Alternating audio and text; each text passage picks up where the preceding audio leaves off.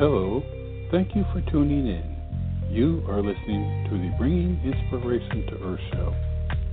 For network or show information, visit biteradio.me or call 843-808-0777. And now, the Bringing Inspiration to Earth show. Good day, everyone, and thank you for joining us for this edition of the Bringing Inspiration to Earth show. Today, my special guest joining us from Ireland is Jude Morrow, and he is author of the book, Why Does Daddy Always Look So Sad? As long as Jude remembers, he's always been different. The difference now is that he embraces and loves that difference, and he wants everyone like him to do the same. He used to hide his autism out of shame. He wanted to be someone his son Ethan could be proud of. So by writing Why Does Daddy Always Look So Sad, he hopes one day it can be. Jude is involved in autism advocacy and campaigning and regularly meets with local autism support groups. For more information, you can visit Jude's website, which is judemorrow.com, and that's JUDEMORROW.com. Now, with that, I'd like to welcome Jude to the show. Good day, Jude. Hello, Robert. Thank you very much for having me here and for the lovely, kind introduction. You're very welcome. I'm looking forward to this our chat today, and because your book is, the subject is very important, and you also have the perspective of autism through the life. How autism affects someone for a lifetime. So I guess I want to start with since inspiration is kind of my thing. What inspired you to write this book? For a long time, I hated myself because I was different. I just wasn't like everybody.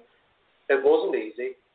And then I had to go on a journey to accept the fact that I was autistic instead of masking it or hiding it, because my constant desire for routine, my constant self-inadequacies, as I put it, was really impacting upon the relationship with my son Ethan, who was 3 years old at the time. And I suppose I harbored a lot of scars from my childhood that deeply, deeply affected me into adulthood. What I needed was a perspective change.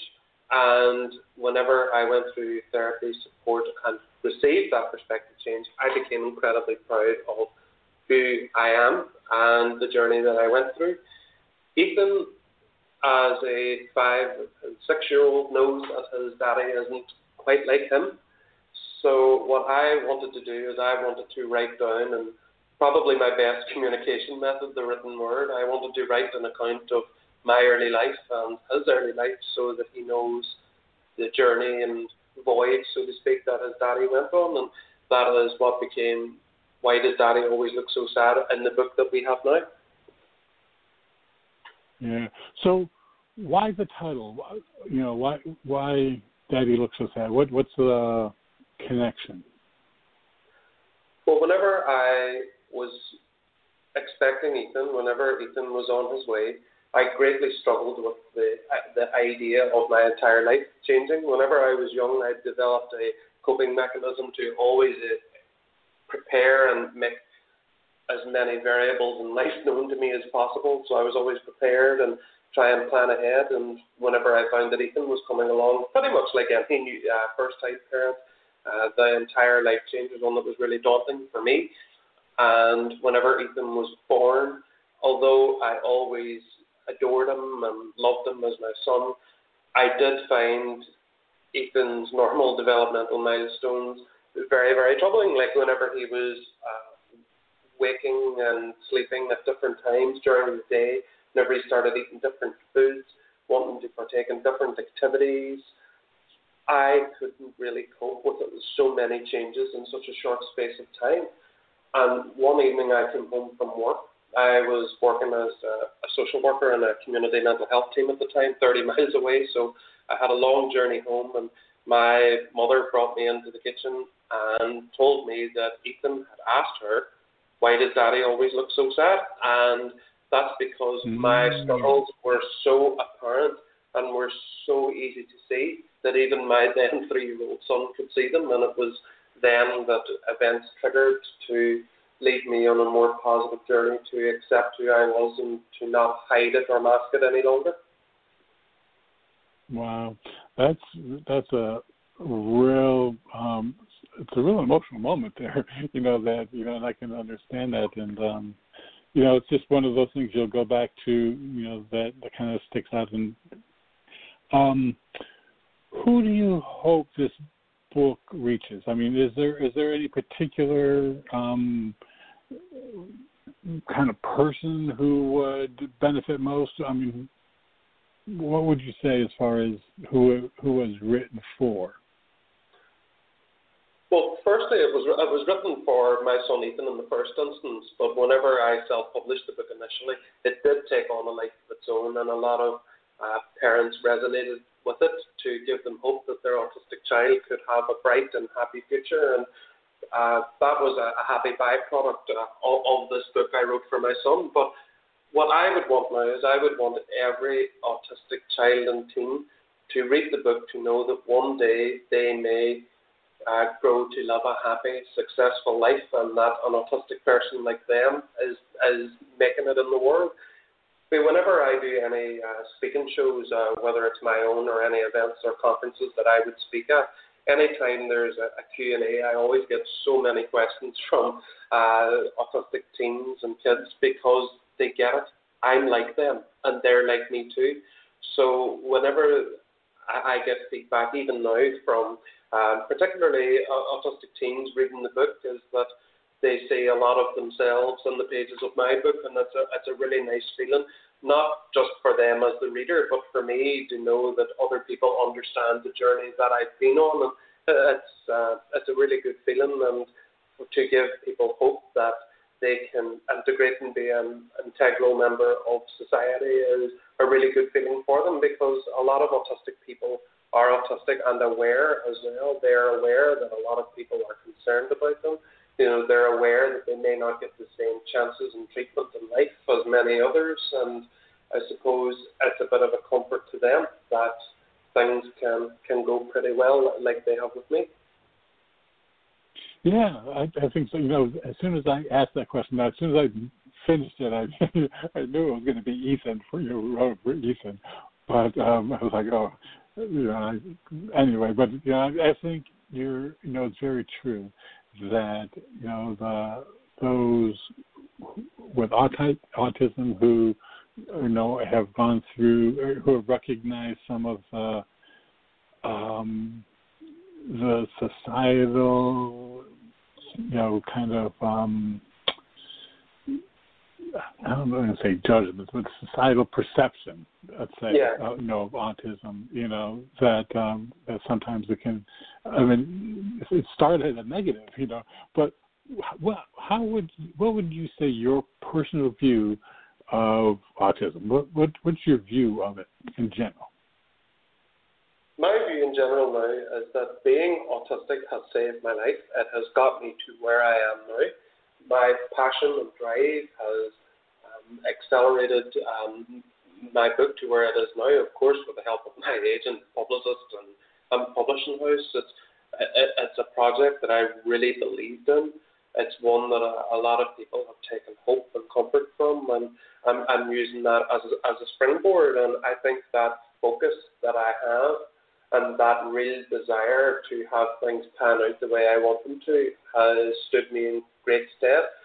You are right in that there's a lot of societal misconceptions about autism, and I'm sorry to say, particularly in the United States, that a lot of people would use the word autism to automatically describe someone who has a classical learning disability, and a learning disability is what I don't have. I have a normal high range of IQ, and I suppose that's the ultimate misconception that I do want to break down with this. And there's so many negative views on autism and being autistic in general that it's very, very disheartening for me as an autistic person, because even the very language that's used in the book, a lot of the language that is used in the book would not be the preferred language of a lot of autism or autistic advocates, because whenever I was at the stage of writing the book, a lot of the language that's used in it is what I would have deemed at the time of writing to be wider societally accepted language to put in the book. But I wouldn't change it as how I saw things and how it was whenever I was writing the book itself.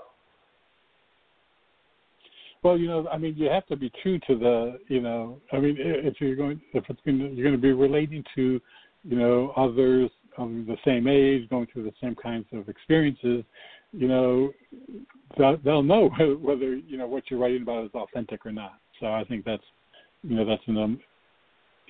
definitely needed to do it that way.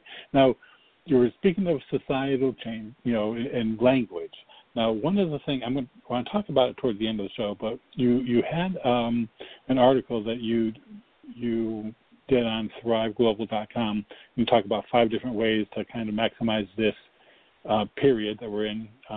But one of the items on it was called "Change Your Autistic Perspective," and in that section, you use the word neurodiversity, and I had never heard that before. So.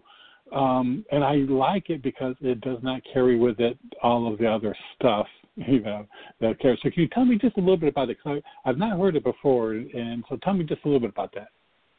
Well, with neurodiversity, I would be very open in admitting that I didn't hear of the word until the last 6 or 7 months either. And what neurodiversity is that it's a more societally accepted, it's a more social model towards the view of autism and autistic people in basic psychology. And I even knew this from my training as a social worker, that there's 2 models of disability, so to speak, the medical model and the social model. Neurodiversity would veer towards the social model, and that being autistic is simply a different neurotype, and that is just a difference to be celebrated, accepted, as opposed to the more medical model, which would place a focus on what differences make autistic people variant from other people. I think the accepted figure that is an approximate for autism is 1 in 59, and I suppose the medical model would put an emphasis on why this one person isn't like the other 58, whereas the neurodiverse model, which accepts and embraces differences, would be why the one should be celebrated as opposed to made to be like everyone else, as the medical model would stipulate. Yeah, well, that makes sense, and it also, it frees up the idea of it's a complete range. I mean, all of it, all the neural activity. There's such a wide range that it's just different. Like every other one is. Yeah, anyway, I like that. I hadn't heard it before, and I just think, again, that's a wonderful way of getting people to, number one, stop and think about it. Don't attach the baggage of the word, autism or any other types of label, and then just start fresh, with exactly what it is with an open mind. So anyway, but I won't talk about that later. But I just thought that, since we had talked about language, that I thought that was something I wanted to bring up kind of right away. So now, do you feel autism is a gift? I do think it's a gift. I really, really do, because if one Googles famous autistic people, everybody is blown away by who comes up. And yes, there's a wide range in spectrum, and so many people, like anyone else, have so many ranges of talents and challenges. And I suppose with being autistic, there's the medical model kind of alluding to that question would indicate repetitive or obsessive behaviors, whereas in a more neurodiversity perspective, there's passions and special interests, and sometimes those passions and special interests have changed the world. Somebody's passion and special interests painted the ceiling of the Sistine Chapel. Somebody's passion and special interests became musical law and novels as we know it now.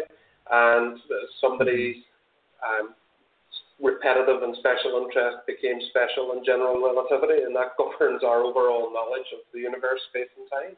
So I suppose that in that way, that is where the gift really comes out, that focus, that determination, and that drive to improve outcomes for wider society, and I think it's a wonderful thing. Yeah, I do too. I mean, and when you think about the creativity and just the unique perspectives. I mean, with different neural programming, if you're not like a majority of people, or you have, let me just say, you have neural, patterns that are take you to places where it doesn't take other people. That's where genius and creativity and inspiration. I think that's where it all resides there. That it's just something beyond the scope of what's out there. Yeah, definitely. There's just so many gifts and so many ranges. There's so many different people. I mean, that's why they truly call it a spectrum. And with the autistic spectrum, a lot of people would also mistake that for a sliding scale of severity, and it's not. A spectrum is a diversity. If you think of even the visible light spectrum, it's not alluding to one color is darker or lighter or more prominent than the other. It's just that equal range, and whenever a photon or a ray of light is put through a prism, all of the different colors are spread evenly among the visible light scale. So I think that's another good way to look at the autistic spectrum, like any spectrum, whether it's visible light or any other frequency spectrum. It's a very good visual aid to apply when discussing this topic. Yeah, absolutely. Just a different display of nature, but it's all all the same. Now, one of the areas that you talk about in the book is about how defeat makes a champion, and I would think that growing up, there had to have been a lot of challenges. Where maybe the idea of defeat, that it feels like a defeated kind of action. So can you talk a little bit about that concept of defeat making a champion? Well, that's a very prominent line in the book, and it's one of the most quoted lines in the book. Defeat makes a champion. All my life, from whenever I was 3 years old, I was written off. I was consistently written off by playgroups, by teachers, by friends, romantic interests, work employees, absolutely everybody. But my mindset entirely changed. That up to the point where I was writing that book, whenever I wrote Why Does Daddy Always Look So Sad, I just reflected and realized that I had so many victories that I somehow pre-programmed in my mind to feel like defeats, instead of focusing on the progress that I'd made throughout my 29 years of life, or 28 years of life as I was whenever I was writing the book. That a lot of the times in my life where I felt that I had failed or I had let people down, I always bounced back. I never gave up, nor did my parents, sister, best friends, or even my son. Nobody ever gave up on me, and on the whole of it, life turned out pretty well for me, not only from my own determination, but for the sheer belief that my mother, father, sister Emily had for me. And I went for too long in my life realizing or thinking that I had so many defeats and so many hardships in life, but really, whenever I looked at them in retrospect as an older man, that they were all victories that I should be individually proud of. Yeah. The 2020. Looking back, it's it can be just viewed in a whole different way from being in the midst of it. Sometimes being in the midst of it, you can't see what's that little gem that's going to come out of that pressure moment.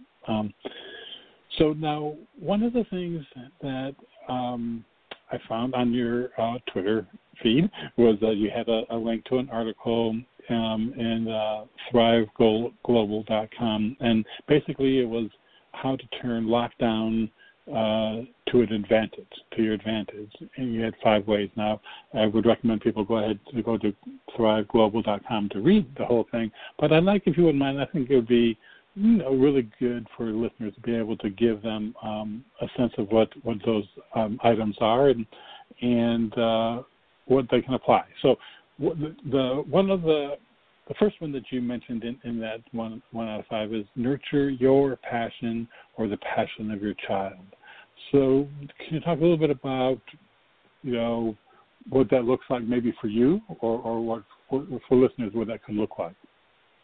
It's actually really funny because I was actually talking to my mother in the last couple of days to discuss what we were going through the COVID-19 lockdown whenever I was a very small child.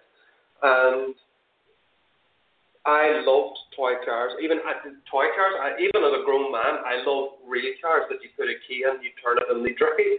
And I just love cars. And in that, me and my parents and family would have played with my toy cars, and I would have taught them because all about the makes and models and so on. And that's whenever I was really small, whenever I was 4 and 5 years old. And whenever people talk to me about cars, I just bloomed. I just opened up because it was my special interest. It was my passion. It was my real first special interest and love that somehow still stayed with me. Even as a teenager, I've always loved reading and writing. And if this lockdown had have happened whenever I was a teenager, I probably would have written some form of book, whether that was a fiction novel, because as a teenager I wouldn't be alive long enough to write a memoir.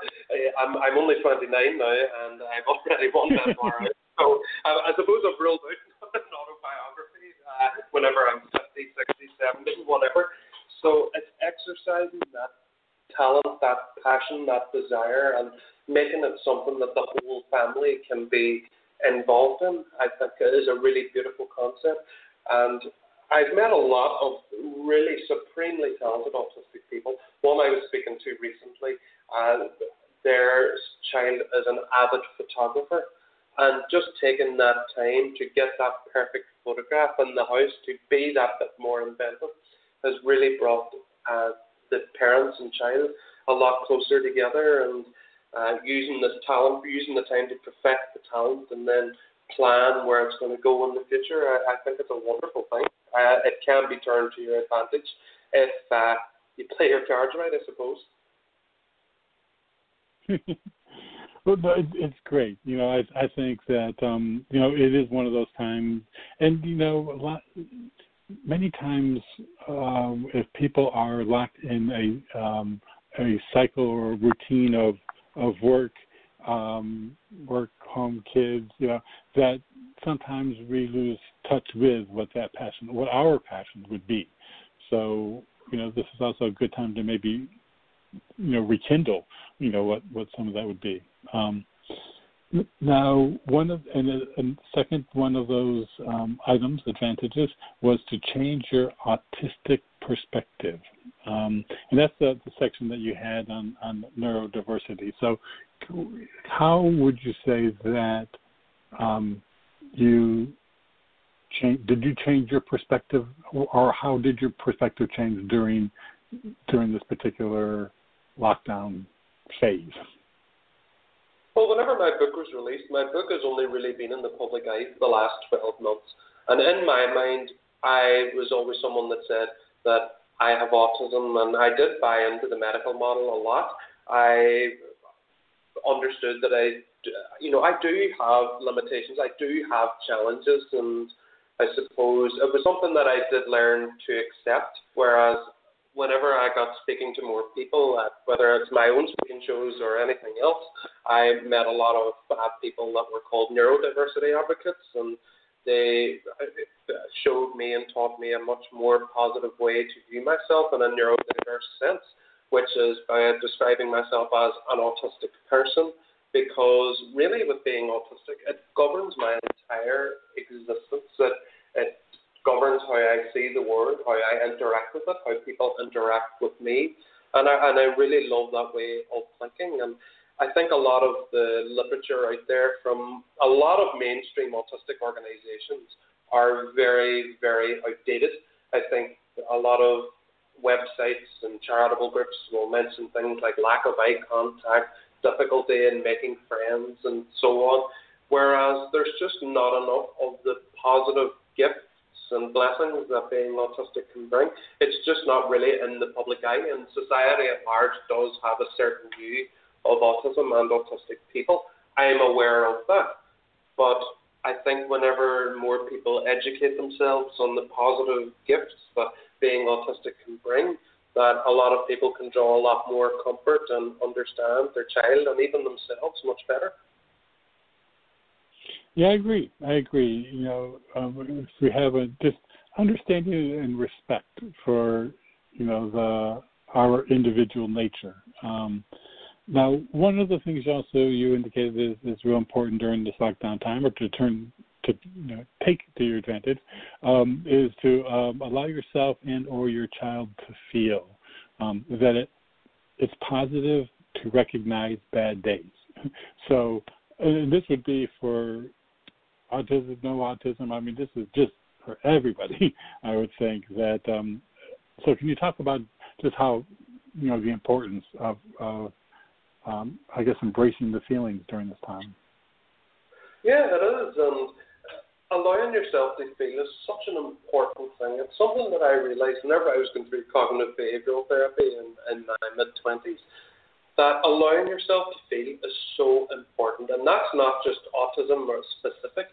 It is in general, because a lot of people now are leaning on social media and digital interactions, similar to what we're doing now. And you see a lot of even like memes and pictures saying that if you weren't productive during lockdown, you lacked discipline and stuff like that. And a lot of people shouldn't be so hard on themselves, or because we're only going through the greatest public health disaster since the Spanish influenza and the plague.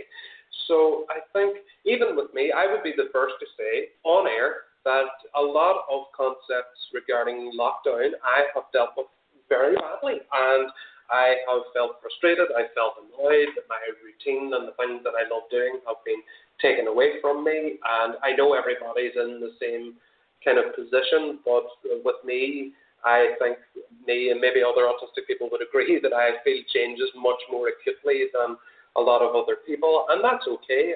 It's being aware of it. It's understanding how I feel, as in, okay, Jude, today you feel frustrated. It's fine. It will pass.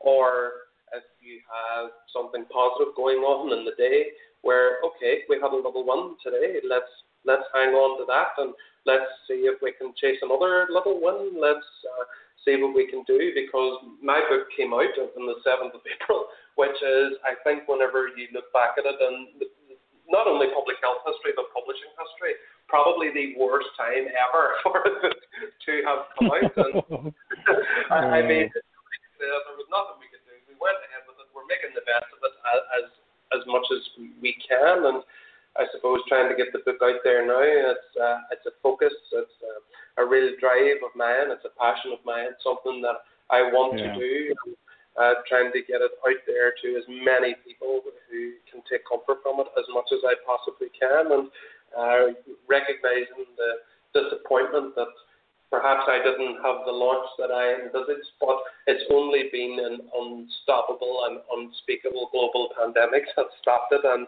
I didn't really plan for it. In my future planning, I would think of every single possible scenario. Global pandemic just didn't get in there at all, so I'm trying to be much more fluid with my kind of PR and trying to get the book out there to as many as I can. Well, I mean, I kind of have to laugh. I mean, it's, global pandemic. It wasn't in not many people, or if anybody's kind of, window frame. But the one thing I've learned about self-publishing books, and I've done a few, is that, I mean, it's got a life of its own, you know? I mean, it's like, you know, it's going to be birthed when it's going to be birthed, you know, and there's, you know, no stopping no matter what's going on. And it'll grow. So do I have you there still, Jude? Yes, you do. You have me here, and I must say, So it'll be going. It'll go through its terrible twos, you know, and you know, and that crawling and walking, you know. So anyway, it's just like a regular, you know, lifespan. But the book will. That's how just look at it that way, and I've always, you know, been whenever I had that kind of slow burn of a start, and you know, it was like I just remember the Chinese bamboo, you know, that it grows roots, you know, years before it even sprouts above ground, and has this incredible structure to hold it, you know, for great height. Yeah. So I think every author, and I am totally guilty of this, is that because every author believes so much in their work and they just want to change the world, and I have included myself in that, is that I am finding myself looking at a certain online marketplace's bestseller ranking every 10 minutes, hoping it to go down and down and down. But what a lot of with books these days, everything from Harry Potter to Where the Crow Doth Sing, whatever it may be, is that the most powerful tool, regardless, is word of mouth. And a lot of that takes time, unfortunately. It's a trickle effect. I think everybody wants and believes there would be, boom, just an instant, giant global success, and realizing that it's going to take a bit more time than that is a bit hard to get used to. But I'm not going to give up no matter what. In 5 and 10 years, I'm still going to be talking about this book. I won't give up on it ever. Yeah, well, you know, and you shouldn't. I mean, it's you know, it's one of those things that it's very needed. You know, it's just very important to have, you know, literature out there that is encouraging and helpful, you know, to those with autism. And, you know, and you're right, word of mouth is the best. And, you know, the thing about your topic is that it's a very distinct group. You know what I'm saying? So, I mean, there's, you know, in reaching out to, you know, to readers, you know, that, I mean, it's, you know, you have basically a really defined target group. And then the people that I've known who have children who are on the autism spectrum, I know that their networking and their, you know, connections are very strong.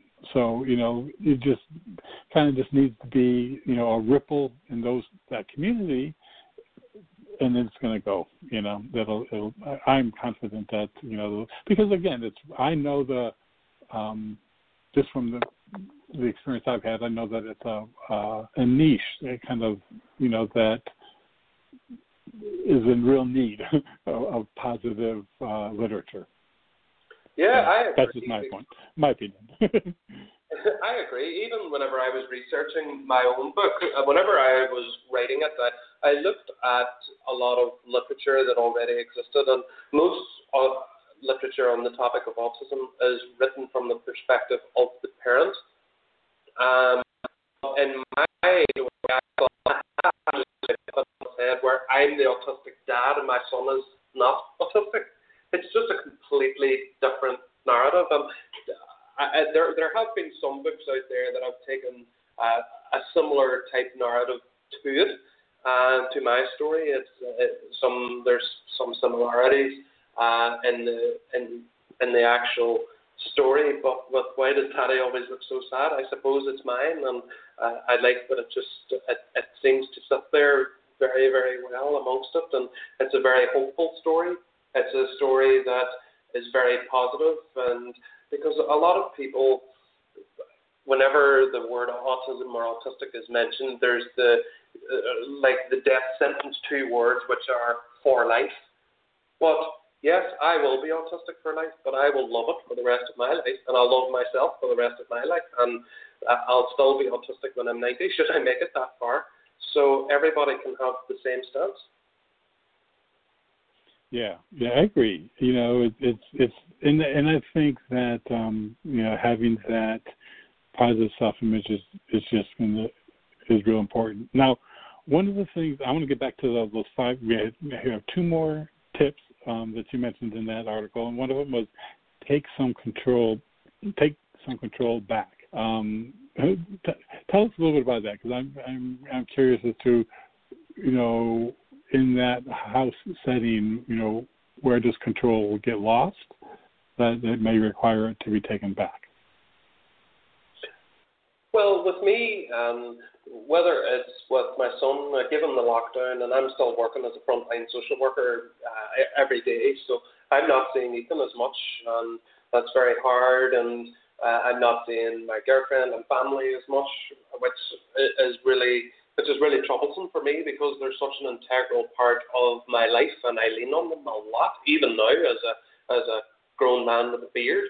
And what I am doing to keep myself occupied is, of course, making a plan to accelerate the book out there among autistic groups and communities and with autistic people. And that can apply to anyone. Like I alluded earlier to the child that loves photography. And there's time now with parents and kids to look at, okay, well, how can we take this to the next level? How can we gain more exposure? And it's something that parent and child can do, or adult on their own, is if they've got a great idea or a great concept that has been born from their special interest or talent, this is the time to construct a plan to get it out there, because fulfillment in life, autistic or not, comes from making a living or living a life doing what you absolutely love doing. And that's a path that I certainly want to take. And that's exactly the path that I'm on now, and trying to get it out there and speak to as many groups and conferences in the world as I can to tell my story that being autistic is perfectly fine, and in a lot of circumstances an advantage. And I've always been a note taker and a planner. I love planning things. I don't go with the flow or in the moment, unfortunately, but I make plans. I like making checklists and checking them off, and really just going for it and trying to make a plan that will achieve my goals. And I think everybody can do that. Yeah. Now I was wondering, because I was reading about your like making lists and checking things off, and I wondered that in this particular case, where there's so much change, and you talked about the difficulty with relating to the change, is this a case where the circumstances now are kind of, does your sense or avoidance of or dislike of change, is it kind of making it easier for you to work with change, or do you just incorporate the new system? You create a new system to support the change. What I'm trying to say is, like, does it change your perspective of making changes, or are you just making a new structure so there's less change? In regards to change, I always feared it, and I did everything in my power, both positive and negatively, to prevent change. My mindset was, I can't allow any change in my life whatsoever. And that's a mindset that I had as a teenage boy, as a young university student, and as a young man. I didn't like any form of change, and a lot of my planning went into preventing it and what I would do should change occur. Although I did realize one thing, that no matter what I do, Jude Morrow, as hard as it is to say, I am a very small cog in a massive machine that is planet Earth. And no matter what I do, I can't stop the world turning once 24 hours a day. I can't stop the planet revolving around the sun every 360 365 days or 366 days as it was in a leap year this year. I can't do that, and change is inevitable. We are a fluid and dynamic society, and not everybody is like me. And I think whenever I recognize that changes can happen, and change does happen, I can cope with it much, much better. A change isn't something to be feared. I viewed change in the past as a fear factor, as a trigger point for desperation in my behaviour, whether it's scrambling to keep things as normal, in inverted commas, as I possibly could. But change now is something that I accept happens, and no matter what I can do, I cannot prevent it. So it doesn't make it easier necessarily to live with, but at least I can acknowledge it and have a better understanding of it, that I can't control it or ironically change it. I can't change change. Yeah, funny thing about that, isn't it? Well, you know, that's good to know, because again, I was just curious about its impact, and it sounds like, you know, your awareness of your makes it easier to experience it, or, you know, without kind of a negative, you know, energy attached to it. Yeah, definitely. And I think different people, me myself included, have a different sensitivity to change, as likely as someone has a different sensitivity to hot and cold water. To me, it's exactly the same. Yeah. I understand. So now, what, as an adult with autism, what are your major areas of support? Where do you get support from? I have support from pretty much everywhere now, because I am open at the fact that I am autistic. I had it for so long. I embrace it. I'm proud of it. I am not afraid to ask for things to be clarified, for people to speak to me directly. My parents are just as behind me now as they were whenever I was an infant. Even though they're a little bit shorter and a little bit grayer and a little bit older, they're still very much there for me, and I talk to them every single day. And now, and I have the best sister in the whole world and girlfriend in the world, and Ethan. I have literally the best team ever, and I can talk about my frustrations. And back to the point of allowing myself to feel, I do allow myself to feel, and I talk it over with people, and with every one of my friends and family that are listening right now. I am sorry if I drain you there. I said it live on air, but I am happy to acknowledge my feelings and discuss it with other people. And it's something I didn't do. It's pretty much a personal cleansing exercise, and I feel much more honest and open in life as I do now. And it's something that took me a long time to learn to do. It's possible because I was always very much a closed book on how I felt, and what I exuded externally was certainly not how I was feeling internally. And there's much more correlation now between what I exert externally than what I feel internally. So I'm a much more, I feel, authentic version of myself now, and I'm very proud to be so. Great. Yeah, you know, and every autistic child needs to grow up with that self awareness and self confidence too. So, what do you think that, you know? Is there any advice that you might want to give listeners, or maybe some of the advice that you feel is real important that maybe we didn't cover in the book that you would like to let listeners know, and readers? Definitely. The first thing that I would say is no matter what group or no matter who I've met on this amazing autistic journey that I've been on since I first self-published the book last year, was I have never ever met a parent who believed their child to be autistic and been wrong, ever.